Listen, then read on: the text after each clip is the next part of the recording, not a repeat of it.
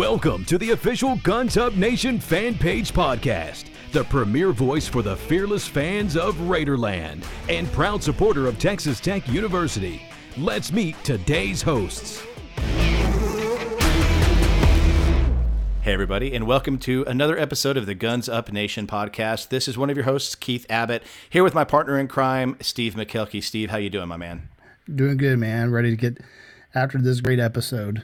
I am too. We're excited. We have an awesome guest with us today. He's a good friend of ours in a life that a lot of people would love to be part of, and his name is Scott Graves, and Scott Graves is a crew chief for Ryan Newman, the number 6 car in the NASCAR series. So Scott Graves, welcome, and thank you for coming on. Thank you. Thanks for the nice intro there. It's good to talk to you guys. Well, let's just take off the whole formality thing. I've known Scott since junior high. so there's way too many things we could talk about that we'll skip, but that's okay.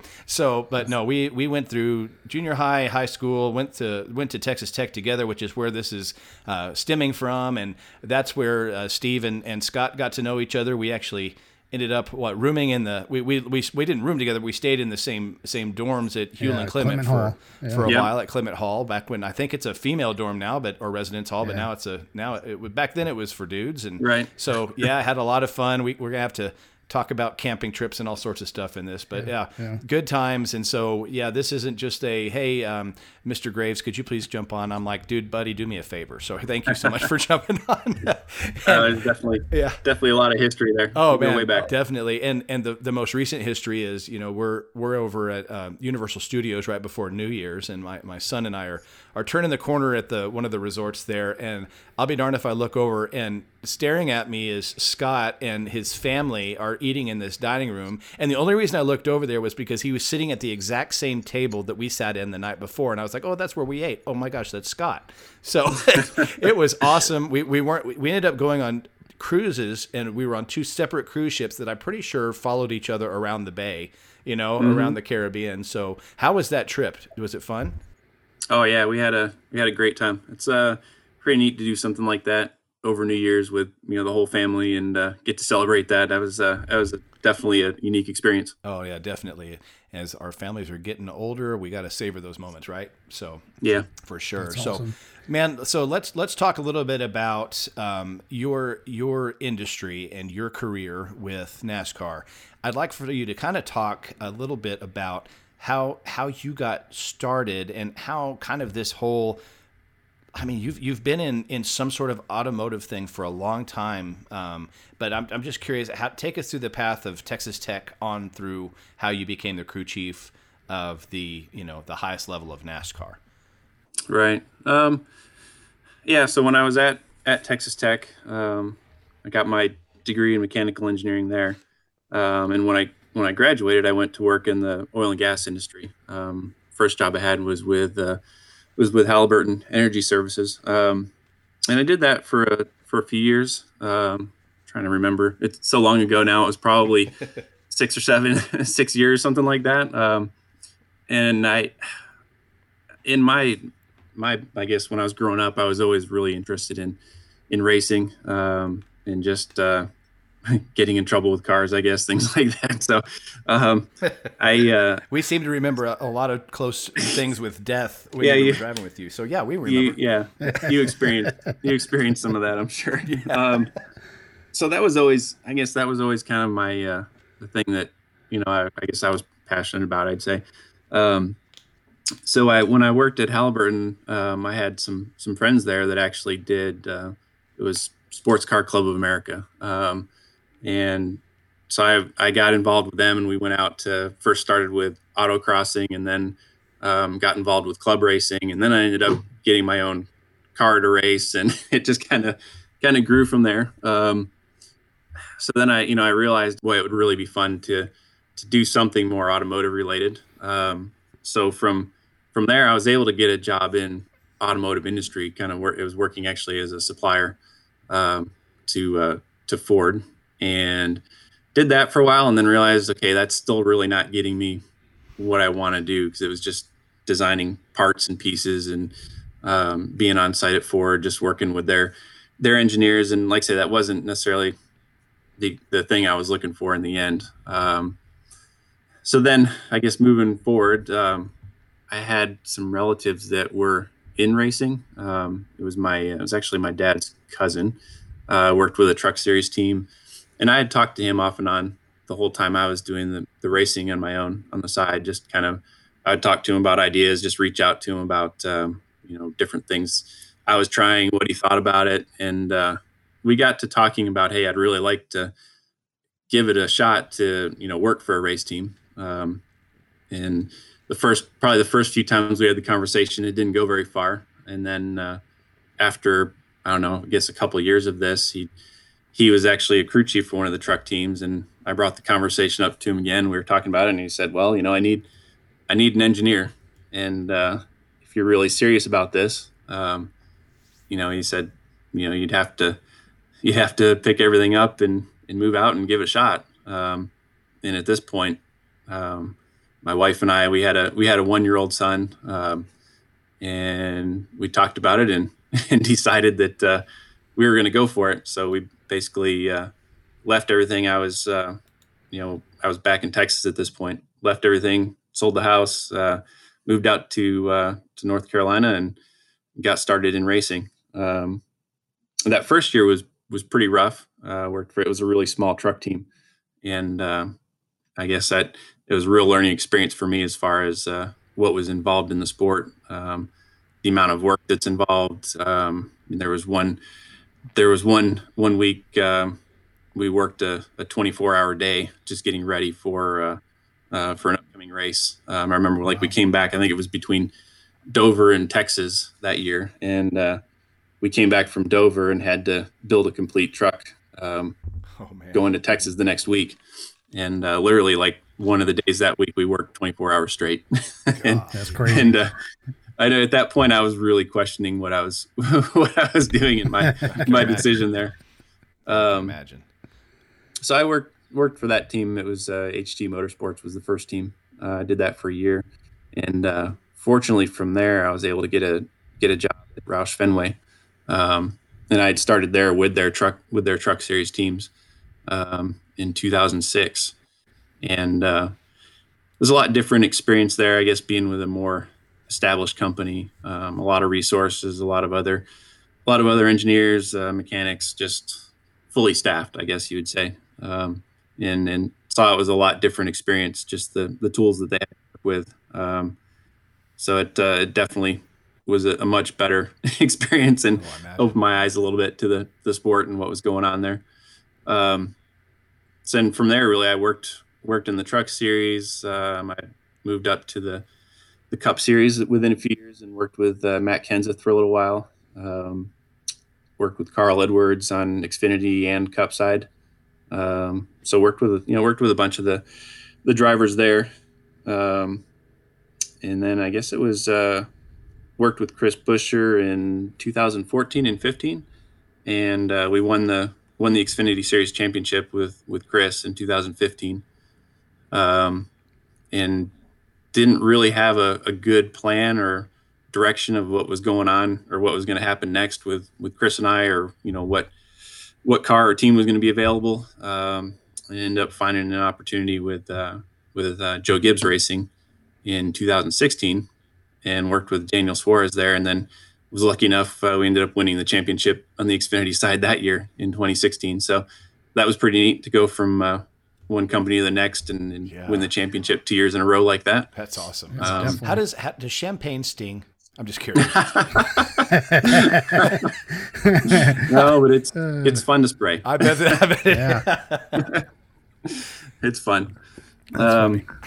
Yeah, and then from there, basically got to move back up to the Cup series, and I worked with Daniel for a couple years on the Cup side, and then obviously with things there when things with the 19 when they brought in Martin Truex and his whole crew, it kind of left Daniel and I up in the air again, and he went his separate way, and I was fortunately able to get back to Roush Fenway, and they had a really good opportunity for me with Ryan Newman. A really veteran driver, really good guy.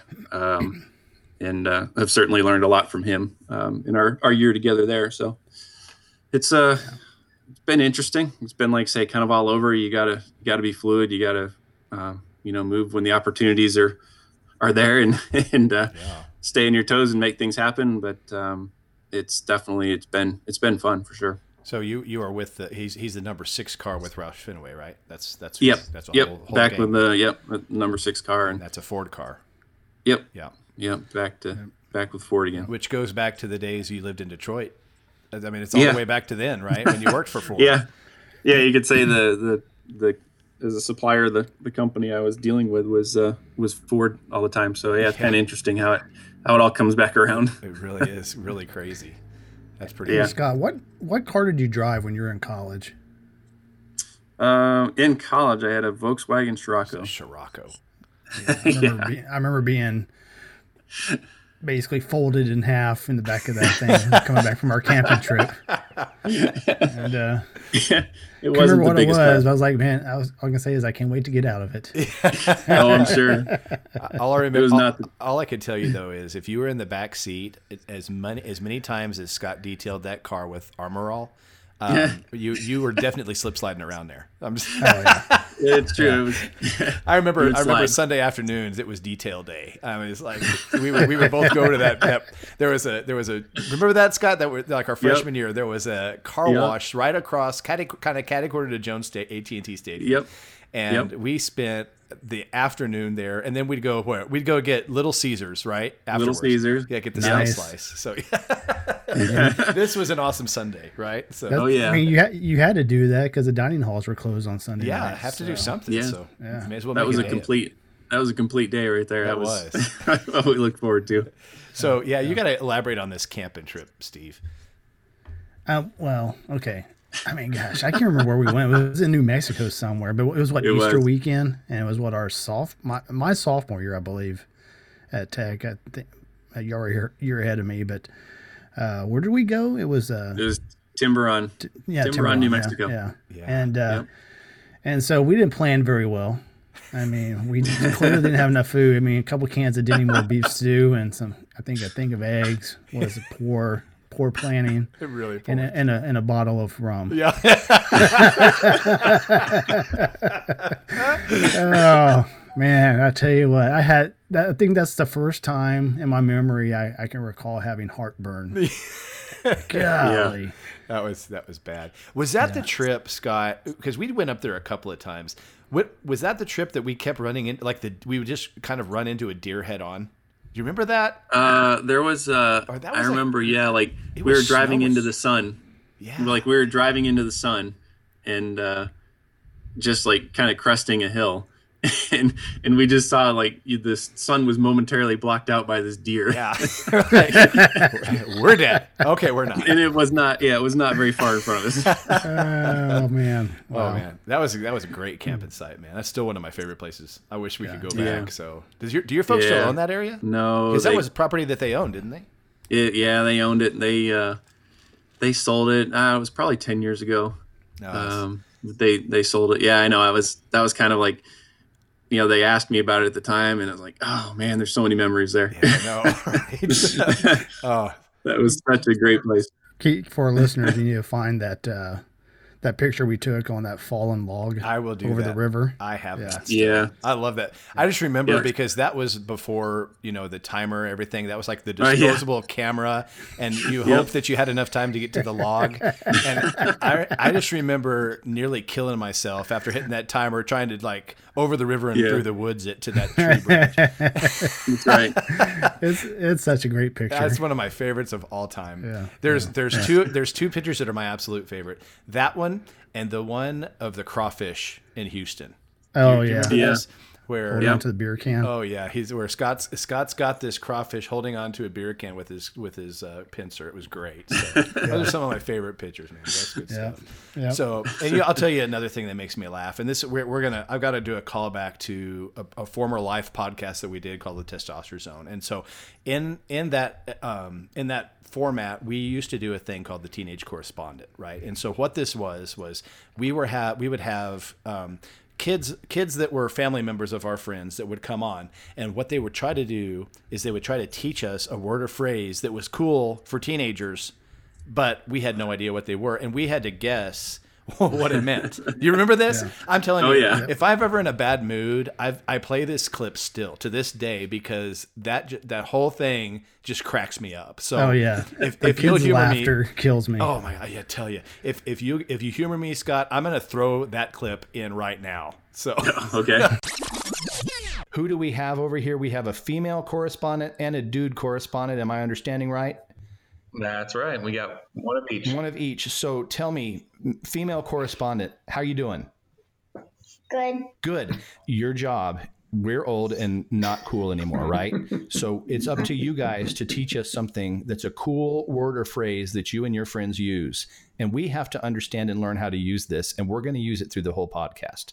So give us a word or phrase that you think is cool. Skirt. You have to spell that for us. Okay. So Scott, did you already know this? Yes, I know. How she uses the word skirt. Yeah. Okay, so you're going to have to teach us, oh great one. Give us a sentence or what this means. So this is a sentence from online, so I don't. From your mind, I love it. Online. Oh, okay, online.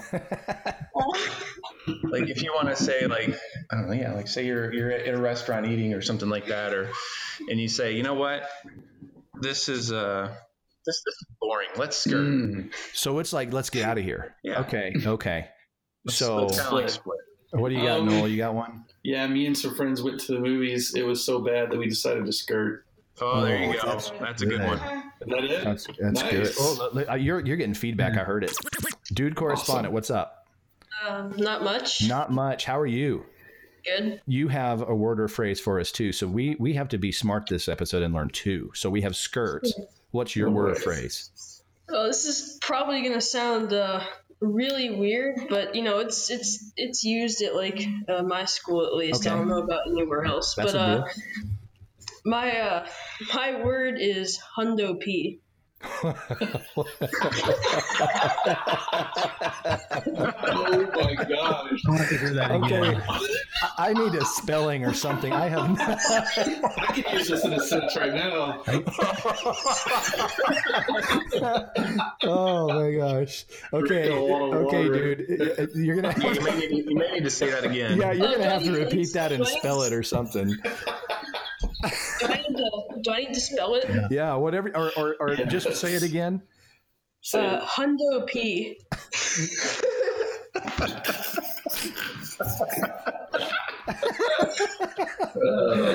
Okay. Can I go? Yes, please do. I'm hurting over here. Please.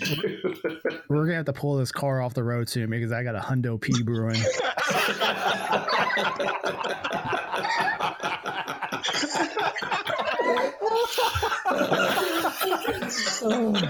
Did I get it right? Okay. How far off was it? No. He says no. Okay. Oh my gosh. Okay, Noel, what do you got? That was a really good try, though. You took mine, Steve. Hundo P. Yeah, you took mine, man. I think the hundo sounds like I'm thinking like 100. Like the 100. Okay. Hundo P. Okay. So okay. I took a test and I made a hundo P. There you go. That was it. No, it's actually not exactly it, but it's really close. You're on the right track. All right. So like, is it hundo P? Like, is that like a perfect score? The P for perfect? Like I got a hundo P. Not exactly. I mean, the definition is 100% like certain. Somebody could say it. Somebody could say they're 100% sure or something. I'm hundo P. We all butchered that. Yeah. There you go. I was so worried about how to use hundo P. I almost wanted to skirt out of here. Very nice. Golly. Now you got it. Oh, yeah. Okay. Me and Noel are playing checkers, and Keith is playing chess over there. Oh man, that's awesome.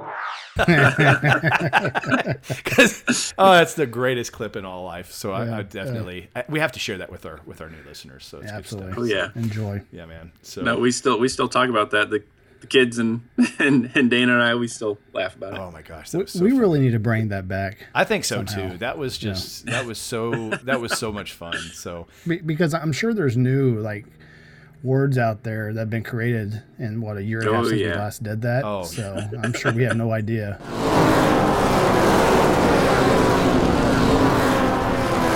So, Scott, you sort of alluded to it when we were talking about the drivers you worked with. And I was always a big fan of Carl Edwards, sort of ashamed. I wish he'd come back. I'm sure he probably did it for self-preservation because he seemed to finish the races upside down a lot. But, you mentioned, I guess, like the experience and the tenure of Ryan Newman compared to what was a lot of younger drivers you worked with, Stenhouse, Suarez, Buscher. So tell me about, I guess what the advantage is for you and I guess maybe how that makes your life easier to work with somebody like Ryan Newman. Yeah. So, I mean, I'd always seen it a little bit, when you work with younger guys, and I mean, it's no fault of their own. They're new to it, right? They're trying to figure these cars out. They're trying to figure the tracks out. And a lot of times they'll just have a hard time telling you exactly what the car's doing, or they'll tell you like 10 different things the car's doing. And you're like, okay, I can fix one of them, so it's like, what's most important? So you really have to direct the younger drivers, until they get it figured out. You have to direct them a lot. You have to coach them, I guess, things like that. And like I said, as a crew chief, that's what I had always had. I had Ricky, I had Daniel, and I had Chris. All good drivers, but like I say, it takes time. So working with Ryan, the thing that I saw is, especially with short tracks, anything that's we'll call it like a mile and under length racetrack. If we've got the car wrong, he can tell us, like, he'll go out for 2 laps and come back in and be like, all right, you need to do, here's 2 or 3 things that I think you need to look at. And he doesn't tell us like straight up, do this, this, and this, but he can really kind of guide. And I know there was one race last year at Martinsville.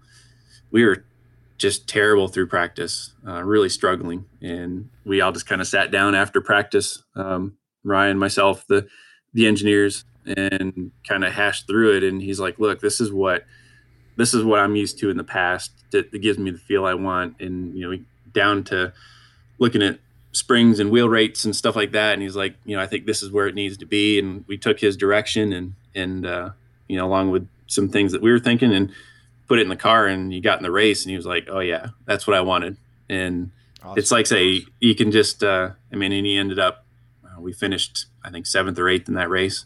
And we started, in the 20s because we'd been so bad previously up to that point. So, it's just different, when you're working with somebody that can give that kind of feedback and input to the team. It just makes the team stronger with everything that we can do. Well, not just that, it's a whole thing besides engineering, isn't it? It's just as important to understand that every driver probably has their own way of doing things, and so you have to adapt your engineering skills to what works best for that particular driver too. So you've got the tenure, that's one thing, the factor of engineering in general, that's another thing, and then also how to engineer to the driver the right way. So it's really three factors that you're fighting with all the time. I'm not fighting, but just trying to adapt to. So yeah, absolutely.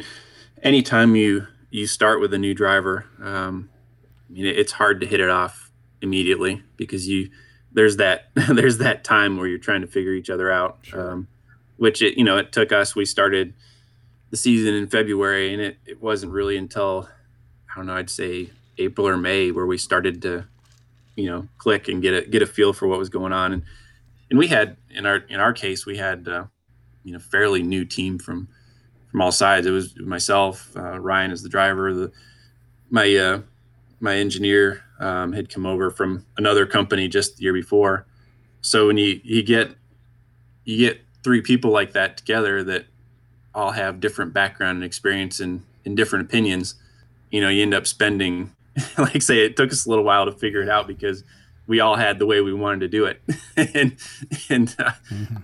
So then you eventually, you get it all figured out and you figure out, okay, this is what really works for, the car that we're racing this year and our driver. And then you're able to start building on that and move forward. So it took us a little while last year. But we felt like second half of the season, and as we moved towards the end, we started to get it figured out.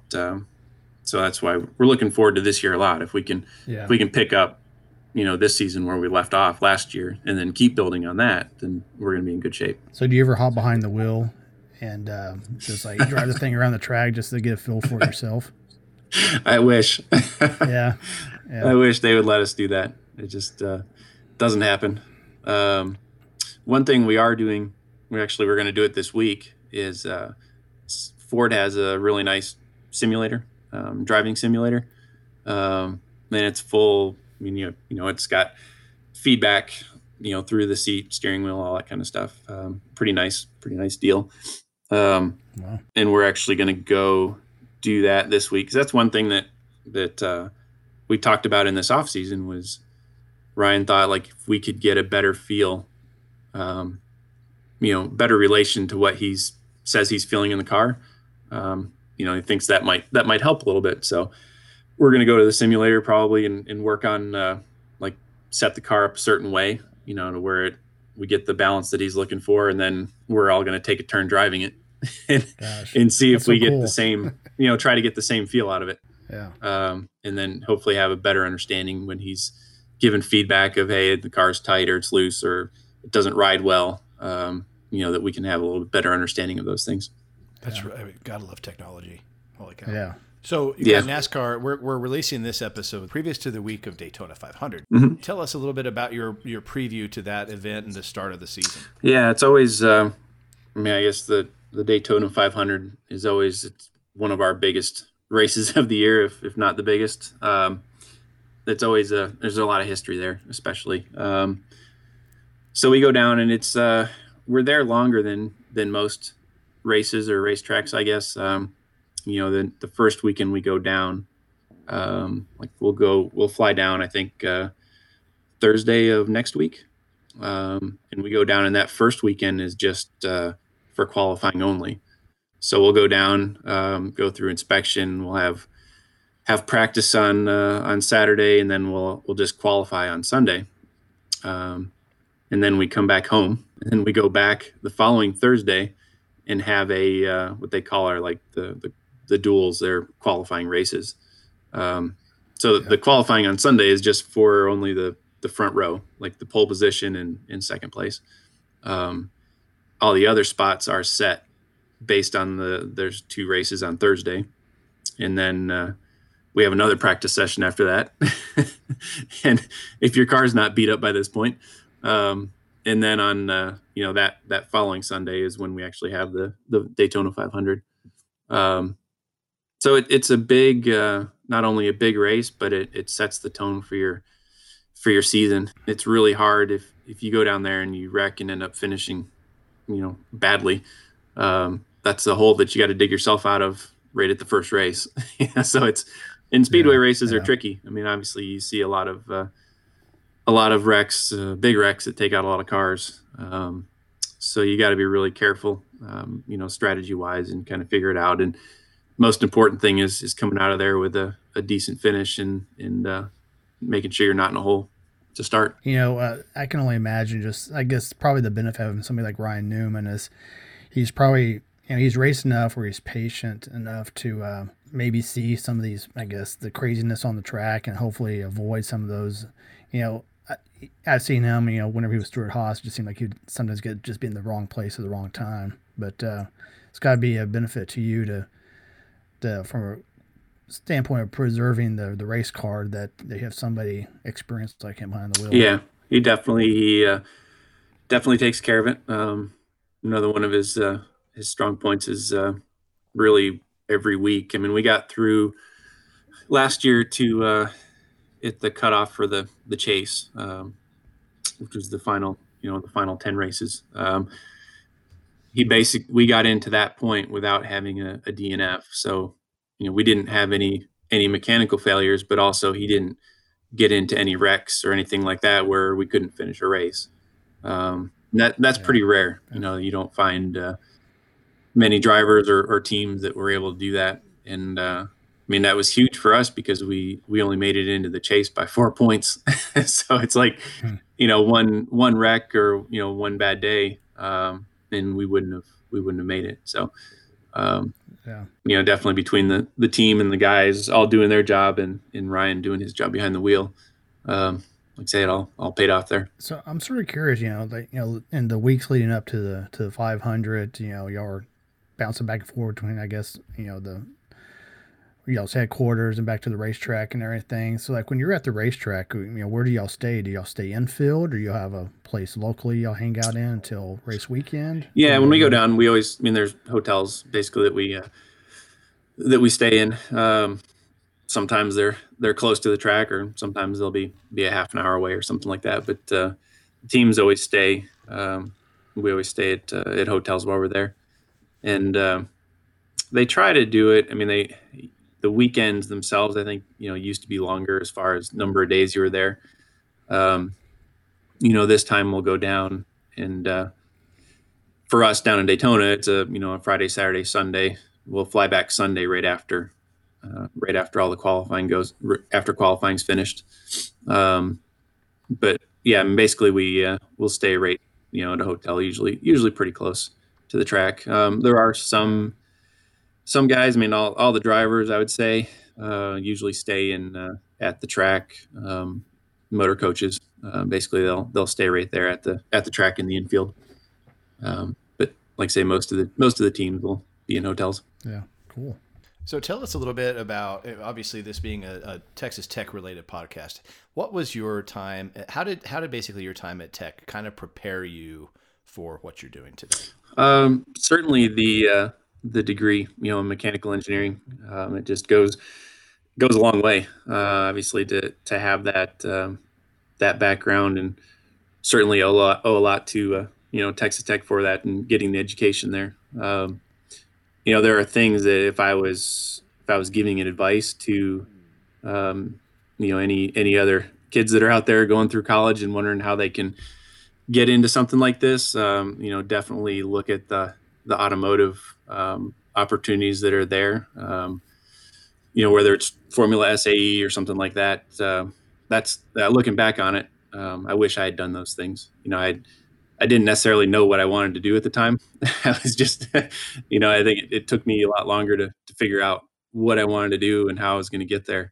But looking back on it now, there was some other opportunities there that like I say, I wish I had taken part of that I didn't. Tell you, if there was a way to create technology in the future to where you could port yourself 20 years in the future before you go to college for about a half a year and then jump back, man, that'd be a lot. Wouldn't that be beneficial for your future? Yeah. Holy cow. Yeah, you could realize, oh, wait a minute. There's a lot of things I could have done better. So, going back to racing, Scott, which track's your favorite? Which track do you really look forward to? I always for me, I really like road courses. And I don't know if that's just the background I had with the sports car racing. I enjoy that. I like Watkins Glen a lot in those tracks. And then beyond that, I've always liked Dover. It's a pretty neat track. And it's a lot of fun.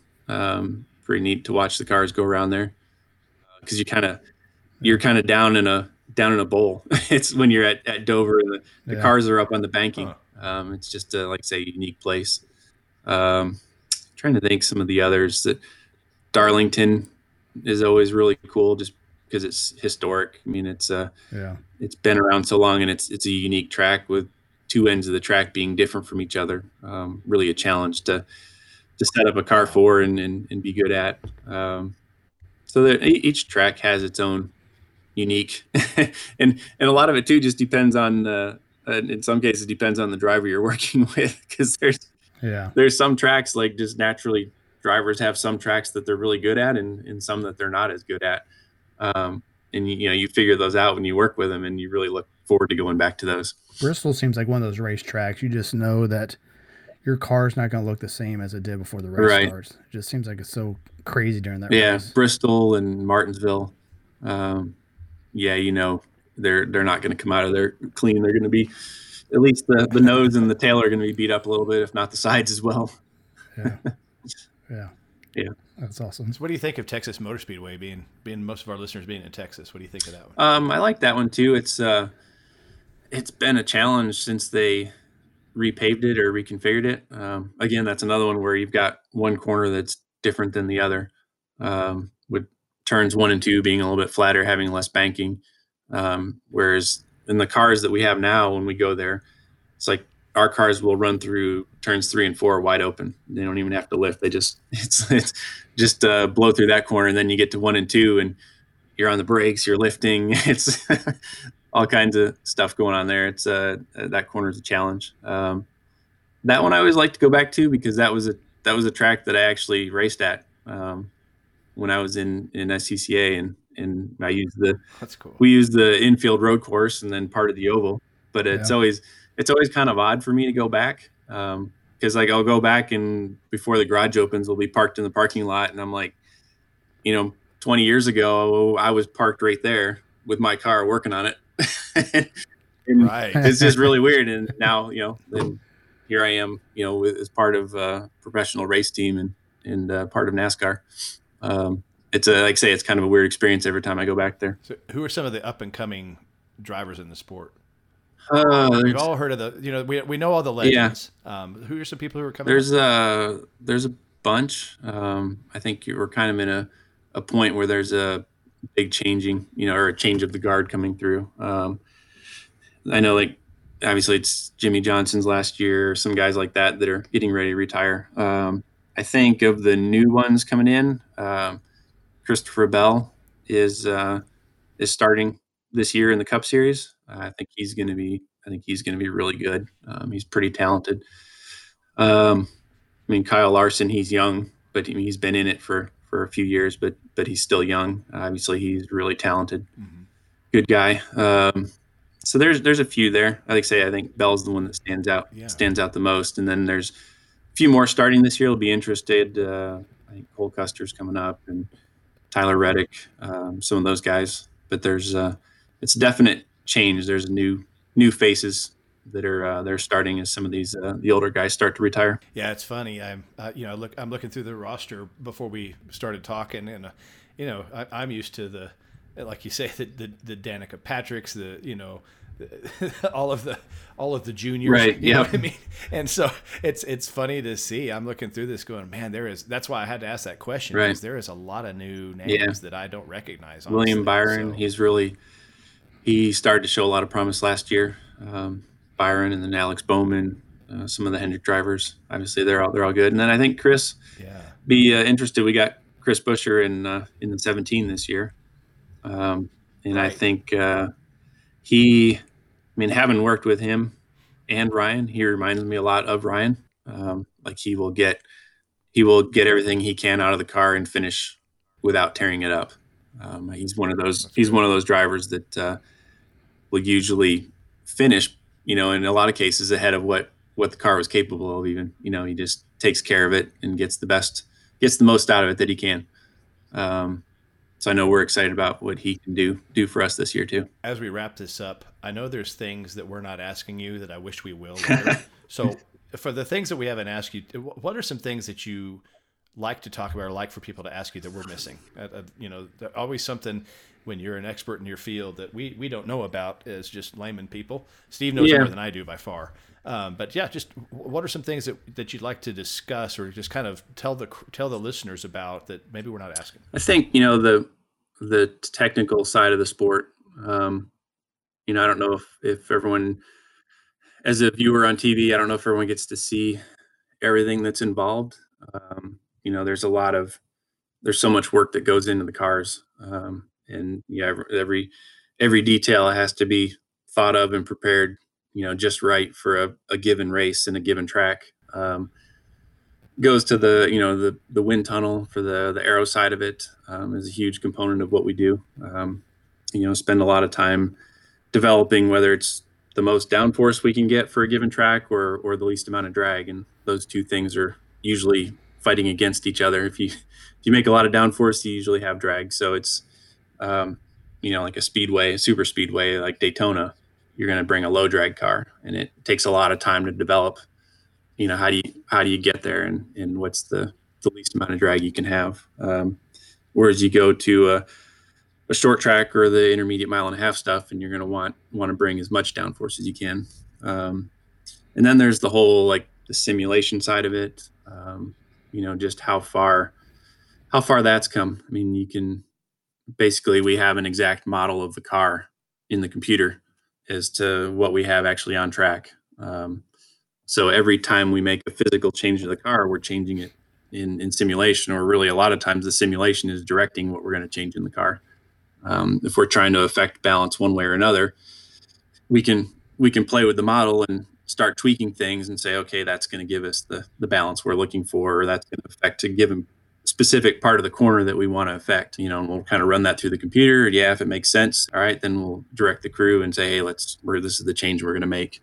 So there's just so much in the background that's going on that to make it all happen, and what we do to get the cars to run as fast as they do on track. So I think that's the main thing.